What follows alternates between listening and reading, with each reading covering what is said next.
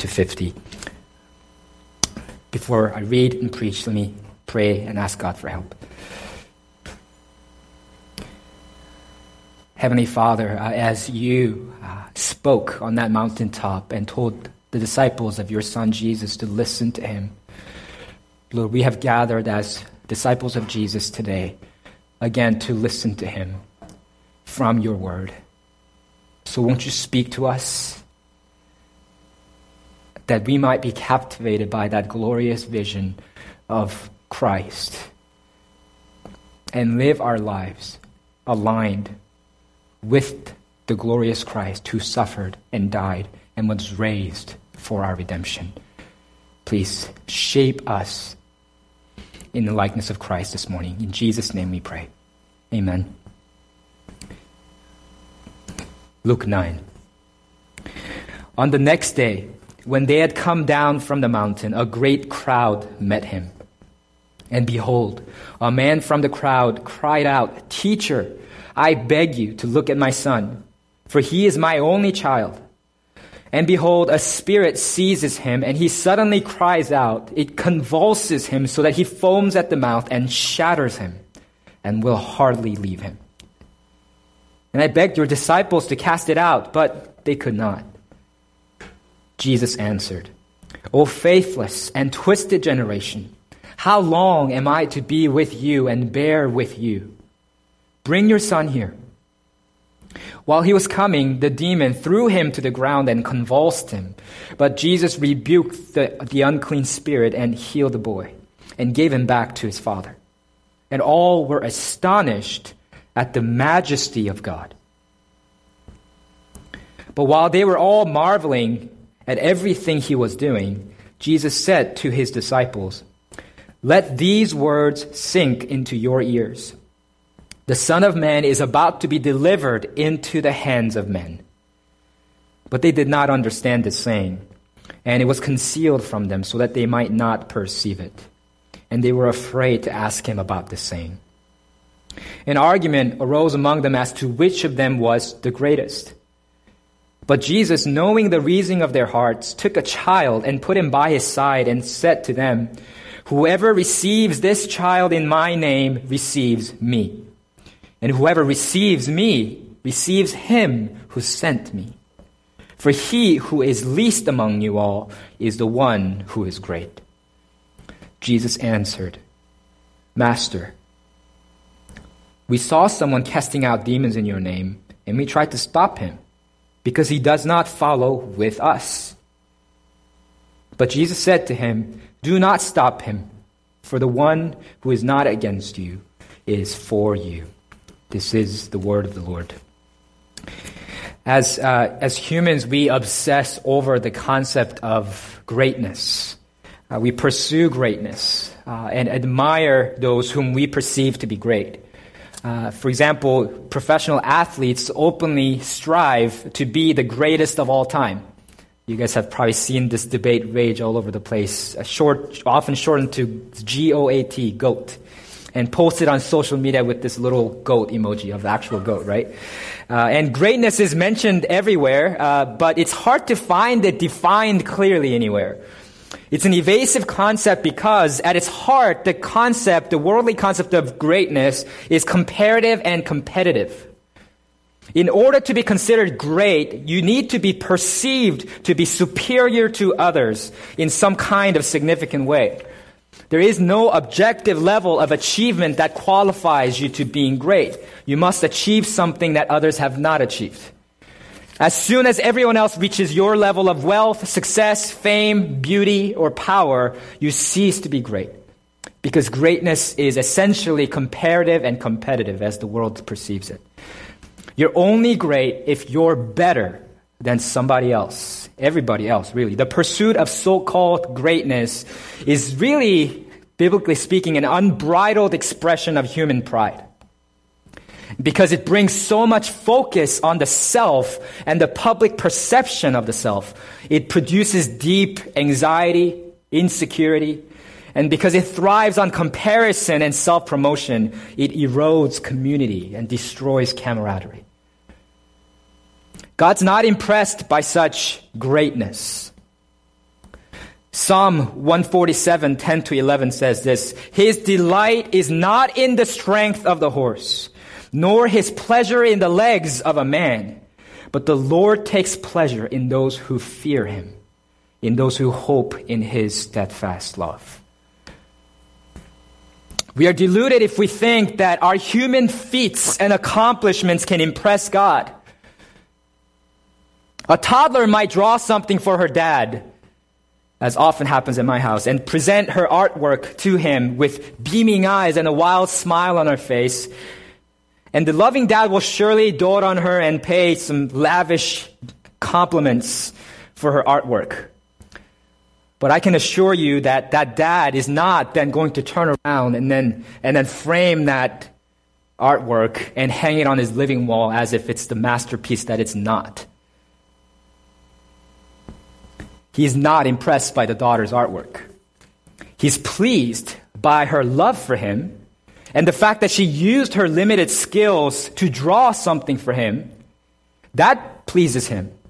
That impresses him. But the disparity between our Heavenly Father and us is far greater than the disparity between a dad and a toddler.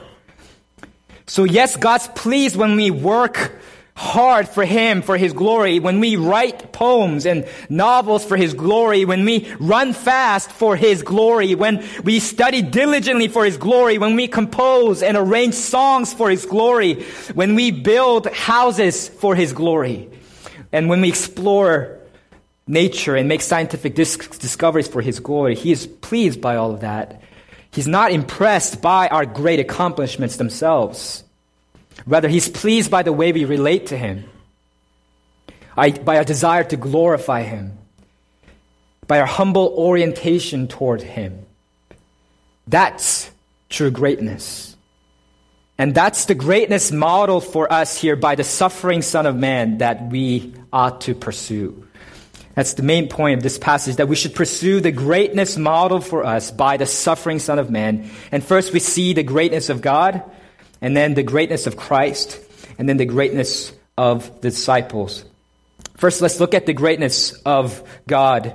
Despite Peter's desire to prolong the transcendent mountaintop experience, Jesus comes back down from the mountain with Peter, James, and John. This fits the pattern we saw earlier in Luke 6, 12 to 19, where Jesus, as here, goes up to the mountain to pray, but then returns shortly thereafter to minister to the crowds. Jesus does not retreat permanently into a secluded monastery like a monk, but always returns down from the mountain, down from his communion with the Father to serve the people of God. And it says in verses 37 to 38 that a great crowd met him. And behold, a man from the crowd cried out, "Teacher, I beg you to look at my son, for he is my only child. And behold, a spirit seizes him, and he suddenly cries out. It convulses him so that he foams at the mouth and shatters him and will hardly leave him." The seizures, the sudden cries, the convulsions, and the foaming lead many people to identify the boy's condition as a type of epilepsy. It's in the parallel account in Matthew 17, he actually uses the Greek word that is sometimes translated as epilepsy. But back then it was more a name for a set of symptoms and not the technical medical term that the word is today. The World Health Organization identifies two different types of epilepsy. The first type is symptomatic epilepsy, which has known causes, which is why it's called that. It has symptoms. It's caused by some kind of brain damage, brain defect, or brain tumor. And interestingly, there's a second type of epilepsy, which is the more common kind. It's called the idiopathic epilepsy, which literally means that it's an epilepsy without known causes. There's no way to discern from physical evidence for what's actually happening. And this is the more common type with no identifiable cause, and certainly conceivable that some of these cases are actually instances of demonic oppression, though probably not all of them, as is the case in our passage. So it's a terribly desperate situation. The father tells Jesus that this is his only child, which helps us get a sense of the man's desperation. And he further says that a spirit's oppression of his son shatters him and will hardly leave him. These episodes of demonic oppression leave the boy completely broken.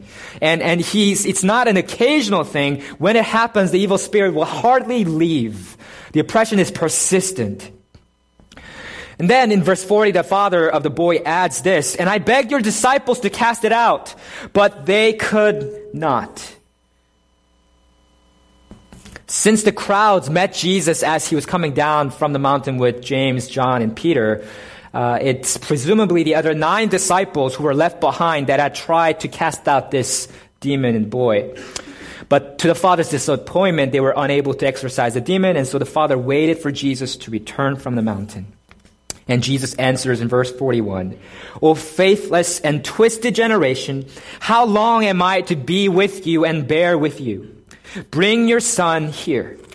So Jesus speaks generally about the entire generation, but there is certainly an implicit rebuke here for the disciples themselves, because earlier in chapter 9, verse 1, Jesus specifically called the 12 apostles and together and gave them power and authority over all demons and to cure diseases, and to send them out to proclaim the kingdom of God and to heal. So their inability to drive out demons here is a sign of faithlessness and twistedness, Jesus says. Faithlessness is a lack of dependent trust in Jesus. They were commissioned with the power and the authority of Jesus himself, but they didn't exercise Jesus' power and authority through faith. But they sought in vain to exercise the demon in their own strength, their own power and authority. The word twisted literally means crooked, being turned away from a straight path. So instead of following the straight and narrow path of God, the disciples and their generation at large had gone astray from God and his ways. And that's Jesus' assessment of why the disciples weren't able to exorcise the demon. And the man tries to bring his son to Jesus. As the man tries to bring the son to Jesus, verse 42 says that the demon threw him to the ground and convulsed him. But Jesus rebuked the unclean spirit and healed the boy and gave him back to his father. So the boy's convulsions, even on his way to Jesus, show just how severely tormented he was. But once he's with Jesus, there's no prolonged struggle, no fight, no resistance. Jesus simply rebukes the unclean spirit and heals the boy and gives him back to his father. And after this, it says in verse 43 that all were astonished at the majesty of God. This verse really sets up the rest of the passage, because the word translated here as majesty has at its root the word that is translated great later in verses 46 to 48. It's basically the noun form of the adjective great. All were astonished at the greatness of God. Surely if anybody is great, God is great, and here is the demonstration of his unparalleled authority and power, and all the crowds are astonished at the greatness of God. That's the first point. And then we see the greatness of Christ. Instead of basking in the praise and adoration of the crowds, Jesus tells his disciples to settle down in verses 43 to 45. Even though the disciples had failed to drive out the demon, through Jesus' success, they kind of feel a little vindicated probably, and it became their triumph. But Jesus does not let the disciples get carried away by people's admiration. It says here in verse 43, "But while they were all marveling at everything he was doing, Jesus said to his disciples, 'Let these words sink into your ears. The Son of Man is about to be delivered into the hands of men.'" Let the crowd's astonishment and marveling, let the admiration that they heap on you and on me, let all of that go in one ear and out the other. But let these words sink into your ears. The Son of Man is about to be delivered into the hands of men. Jesus is adjusting his disciples' expectation here. All this public acclaim surrounding Jesus is feeding the disciples' egos and making them think that Jesus will soon declare himself to be the king of the Jews and overthrow Roman oppressors. That was the popular expectation of what the Messiah would do. But Jesus tells them the Son of Man, the one who has come to represent humanity and to save humanity, that Son of Man is about to be delivered into the hands of men. The expression delivered into the hands of men refers to being subjected to men's authority and power, being left to their cruel discretion. It's an echo of what Jesus predicted earlier in Luke 9, verse 22. The Son of Man must suffer many things and be rejected by the elders and chief priests and scribes and be killed and on the third day be raised. This was so contrary to the popular expectation that it says in verse 45, they did not understand this saying. And it was concealed from them, so they might not perceive it, and they were afraid to ask him about this saying. I mean, it doesn't mean that they didn't understand the words that Jesus was saying. The words are perfectly clear. The Son of Man is about to be handed over to these men. They understand that, but he's the Messianic king. He's the one that should be welcomed and hailed as king by the Jews. Instead, he will be rejected by the Jewish elders, chief priests, and scribes. He's the one that should victoriously vindicate God's people, but instead he will be killed by them and handed over to their power.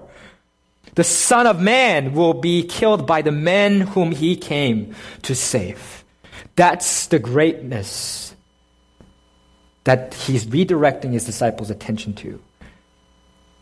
In Mark 10, 42 to 45, when his disciples were at another point bickering again over who will be more prominent in the kingdom of God, Jesus said this to them. You know that those who are considered rulers of the Gentiles lord it over them, and their great ones exercise authority over them. But it shall not be so among you. But whoever would be great among you must be your servant. And whoever would be first among you must be slave of all. For even the Son of Man came not to be served, but to serve, and to give his life as a ransom for many. That's the true greatness that Christ modeled for us.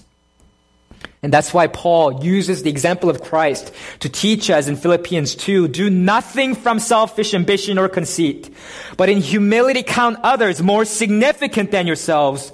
Let each of you look not only to his own interests, but also to the interests of others.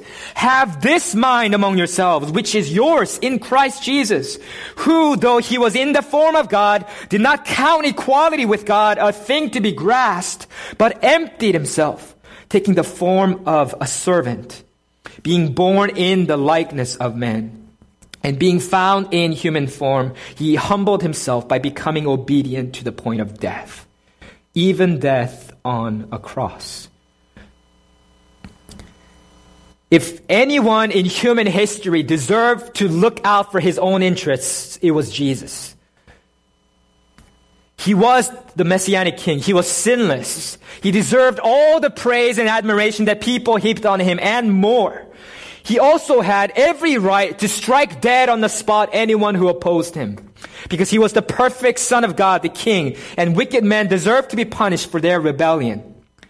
If anyone was entitled to anything, it was Jesus. Jesus is the second person of the Trinity, and he had every right to count himself as God the Father's equal. But instead, Jesus submitted to the Father and obeyed him. He emptied himself by taking the form of a servant, being born in the likeness of men. And still further, he humbled himself even to the point of death on the cross. Instead of selfishly seeking his own interests, Jesus sought the interests of others. Instead of letting sinners die and be consigned to hell as their sins deserved, Jesus died to bear the penalty for their sins, so that he might save them and give them eternal life. That's true greatness. Christian pastor and author C.J. Maney puts it this way in his book entitled Humility, True Greatness. As sinfully and culturally defined, pursuing greatness looks like this. Individuals motivated by self-interest, self-indulgence, and a false sense of self-sufficiency to pursue selfish ambition for the purpose of self-glorification. Contrast that with the pursuit of true greatness as biblically defined. Serving others for the glory of God. This is the genuine expression of humility. This is true greatness as the Savior defined it. We are so easily seduced by the world's perverted definition of greatness. And my prayer is that we as the church will be captivated and consumed by the greatness that Christ modeled for us. God's word does not teach us to count others as significant as ourselves. God's word teaches us to count others more significant than ourselves. Because that's what Jesus did for us. When your child is nagging you and testing your patience, count her more significant than yourself. When both you and your spouse or both you and your roommate are exhausted, but there's still a mountain of household chores to be completed, count others more significant than yourself. When another church member is hurting and needs your care and needs your prayers, look out for her interests more than your own interests. Set aside your time and resources to help her. That's the path of service. That's the path of sacrifice. That's the path of love and carrying our cross as Jesus carried his cross for us. That's the way to true greatness. That's the greatness of Jesus Christ. And that brings us to our final point, the greatness of the disciples. In light of the true greatness that Jesus demonstrated, this is what his followers ought to pursue, and this is what they should look like. Read verses 46 to 48 with me. An argument arose among them as to which of them was the greatest. But Jesus, knowing the reasoning of their hearts, took a child and put him by his side and said to them, "Whoever receives this child in my name receives me. And whoever receives me receives him who sent me. For he who is least among you all is the one who is great."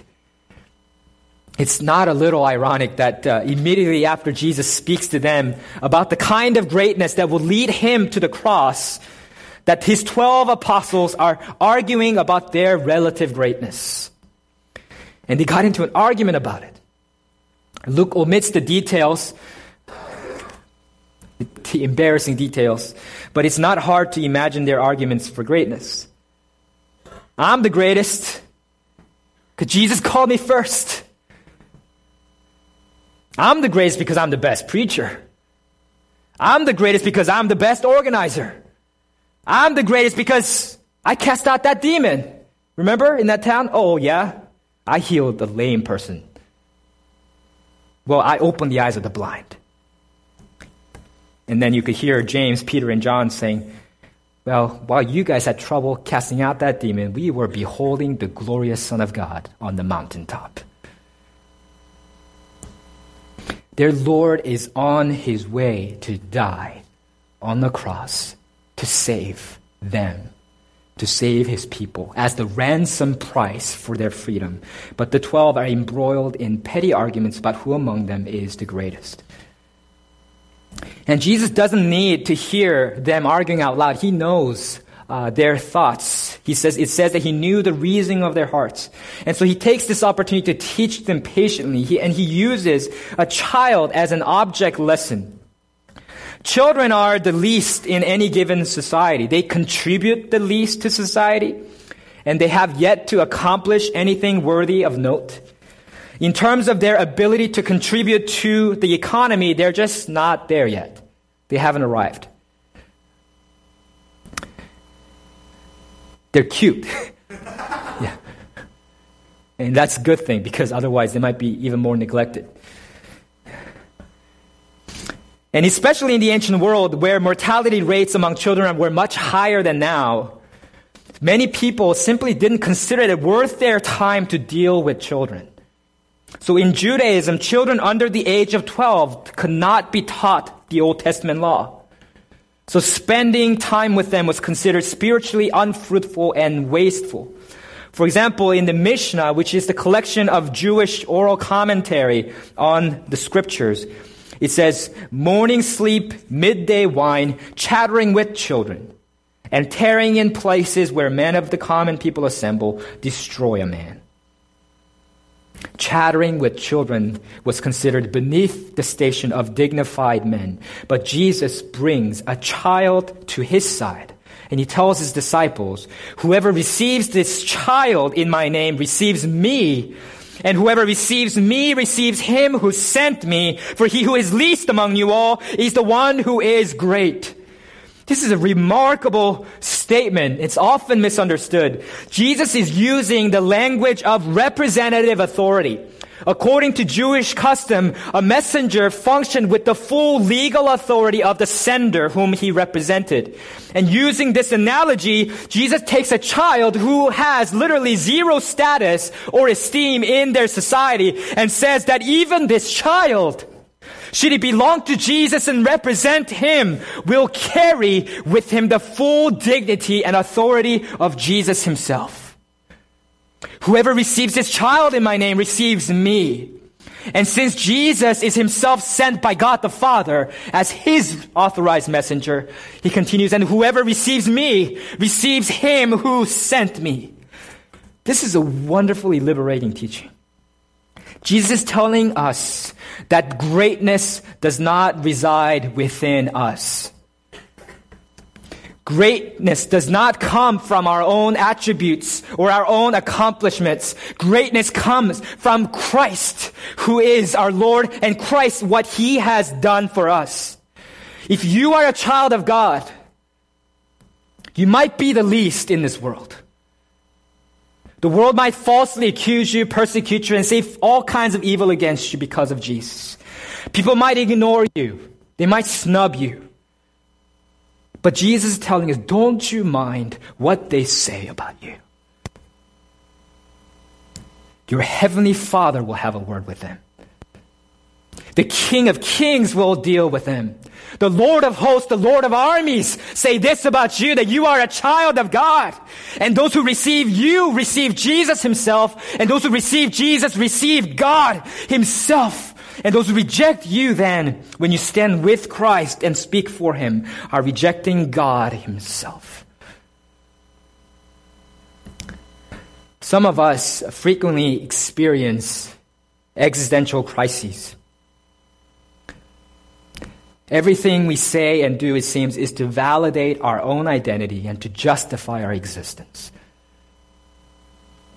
We want to prove ourselves to our parents, to our peers, to those who didn't see our potential, to the world.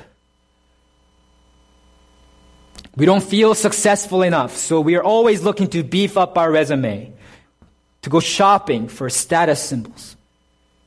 We don't feel beautiful and desirable enough, so we do diets, get plastic surgery, and look for someone to date. We do and say things to make ourselves look good. We want to attain greatness. We're like Harold Abrams in that Academy Award-winning film, Chariots of Fire. Abrams is a talented Olympic sprinter who runs for his own glory and desperately fears losing. And he's consumed with being the fastest sprinter in the world. And he plays literary foil, a contrast to Eric Liddell, who is a Christian Olympic sprinter who runs for God's glory and therefore runs with great freedom rather than fear. In a revealing dialogue before one of the last races in the movie, Harold Abrams says this, "And now in 1 hour's time, I will be out there again. I will raise my eyes and look down that corridor, 4 feet wide, with 10 lonely seconds to justify my whole existence. But will I?" He runs hard to justify his existence. He fears losing. He fears that he will be mediocre, just average. He fears that he will be a nobody.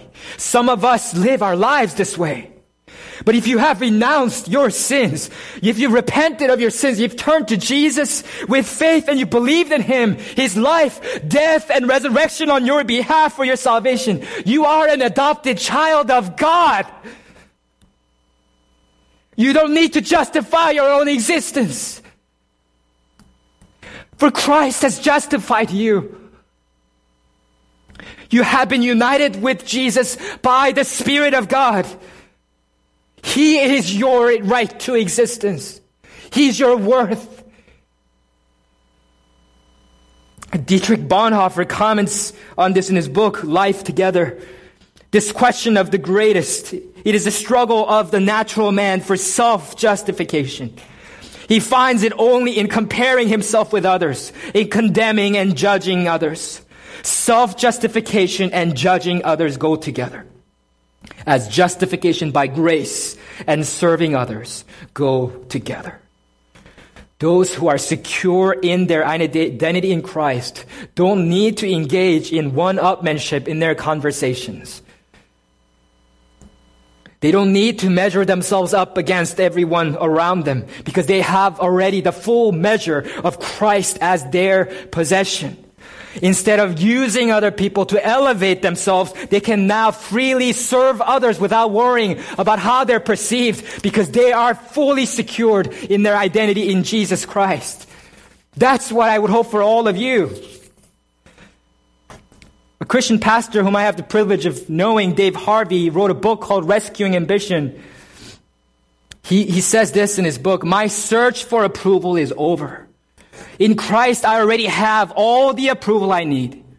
Because Christ's righteousness has been transferred to me, all the time and energy I once squandered trying to be liked or praised or to achieve something to validate my existence can now be redirected toward doing things for God's glory.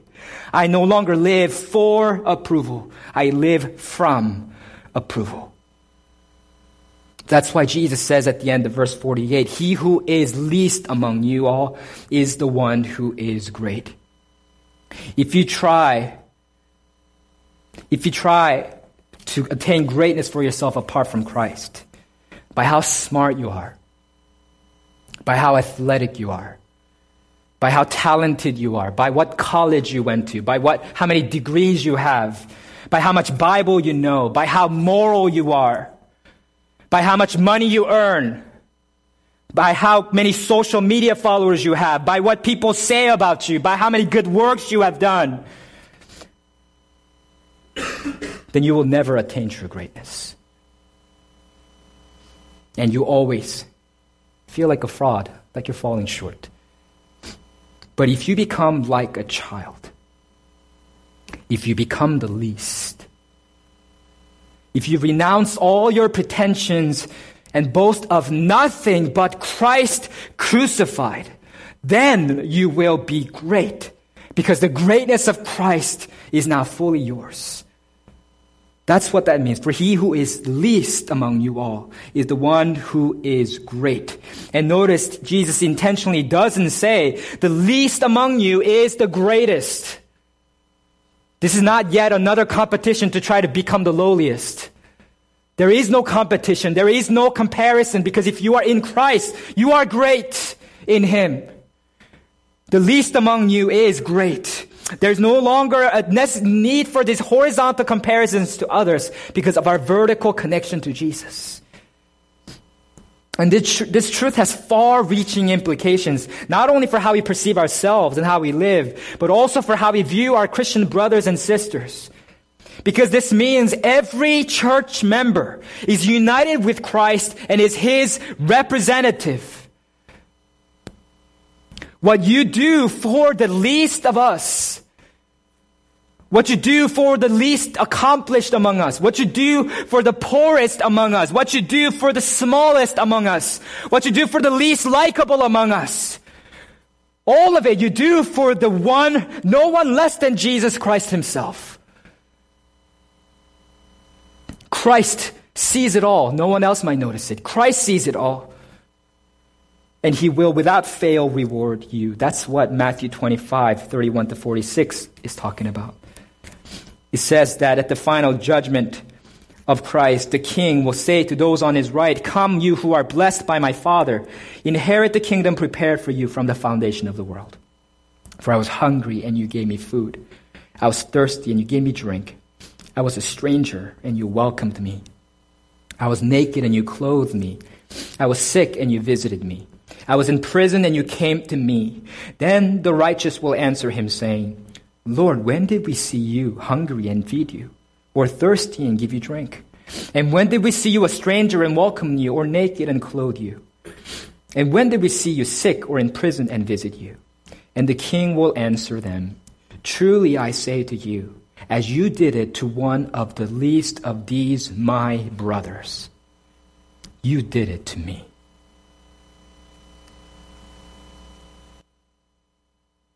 Those who have God as their Father will love and serve their Christian brothers and sisters. And what you do for them, the King himself will reward as if you have done it directly unto him. That's the privilege. But this lesson of true greatness is not easily learned. And right after Jesus teaches them to receive even the least of God's people in his name, the disciples tell him, well, actually, we just kind of excluded one of God's people from ministry.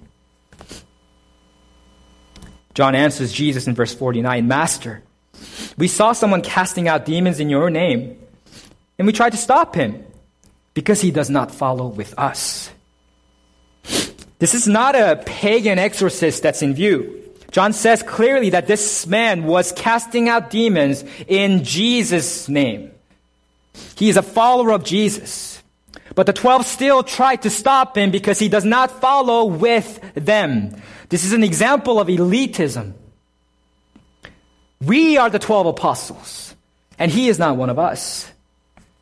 This is also an example of exclusivism. Jesus commissioned us with authority and power to cast out demons, so he should not be doing it.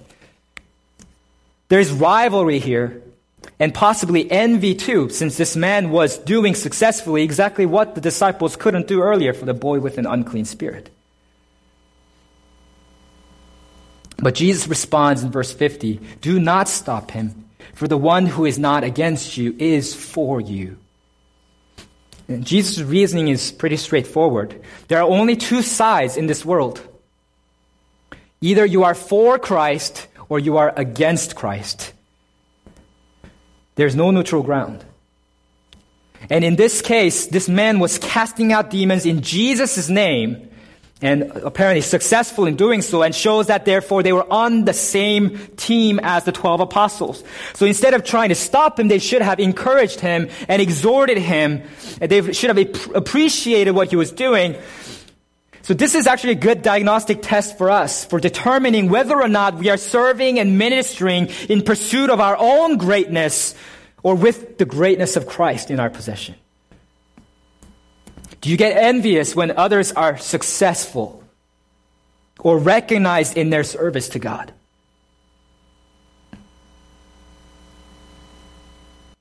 Are you envious of the spiritual gifts that others possess? If your answer to that is yes, then you are still pursuing your own greatness, not serving out of the greatness of Christ. Because the worldly greatness, as I said at the beginning of the message, is essentially comparative and competitive. You begrudge others' gifts and successes because their successes dim your own chance of attaining greatness. But if you already have Christ's greatness in your possessions, then you can genuinely enjoy others' successes and bless them because you're happy as long as God is being glorified. This is an important lesson for us corporately as well as the whole church. When we launched our public services for the first time 2.5 years ago, we were the only gospel preaching church in East Cambridge. Now there are at least 2 others that I know of. And as this area continues to get built up and as the population grows, there will be more and more that come, plant churches here and that join. But other believers and churches that are serving around us, they are not our competitors. They're teammates.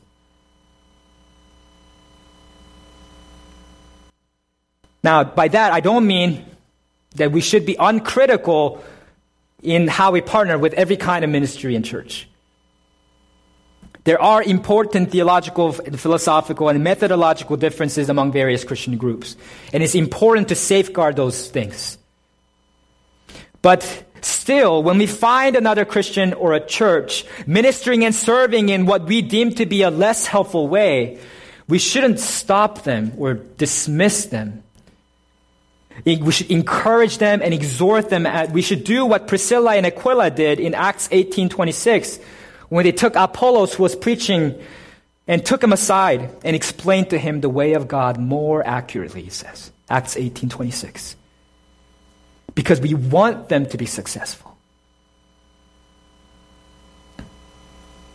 I love our church. I'm very proud of so many things that we do well. I love all of our members. But this is not about us. It's not about Trinity Cambridge Church. It's about Christ and His glory.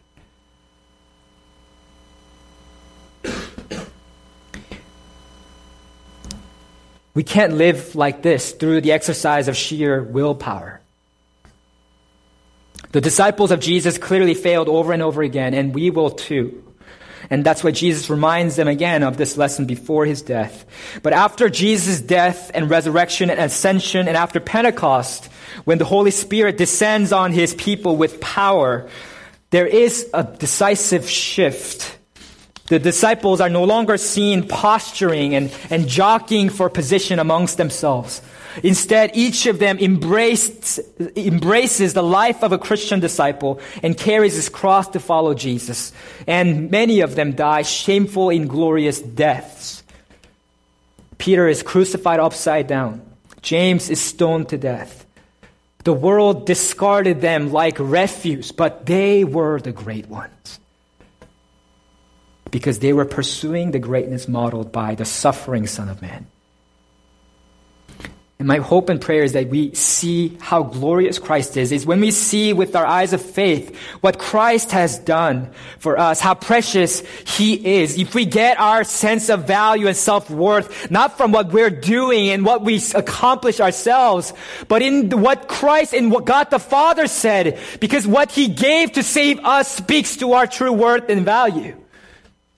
And He gave His most precious Son, Jesus Christ, His beloved Son, to adopt us as His own. If we derive our identity from that, from Christ, and it is then and only then that we can live in freedom. We conclude with a verse from one of my favorite hymns.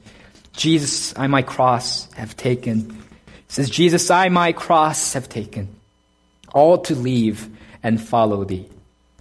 Destitute, despised, forsaken, Thou from hence my all shall be.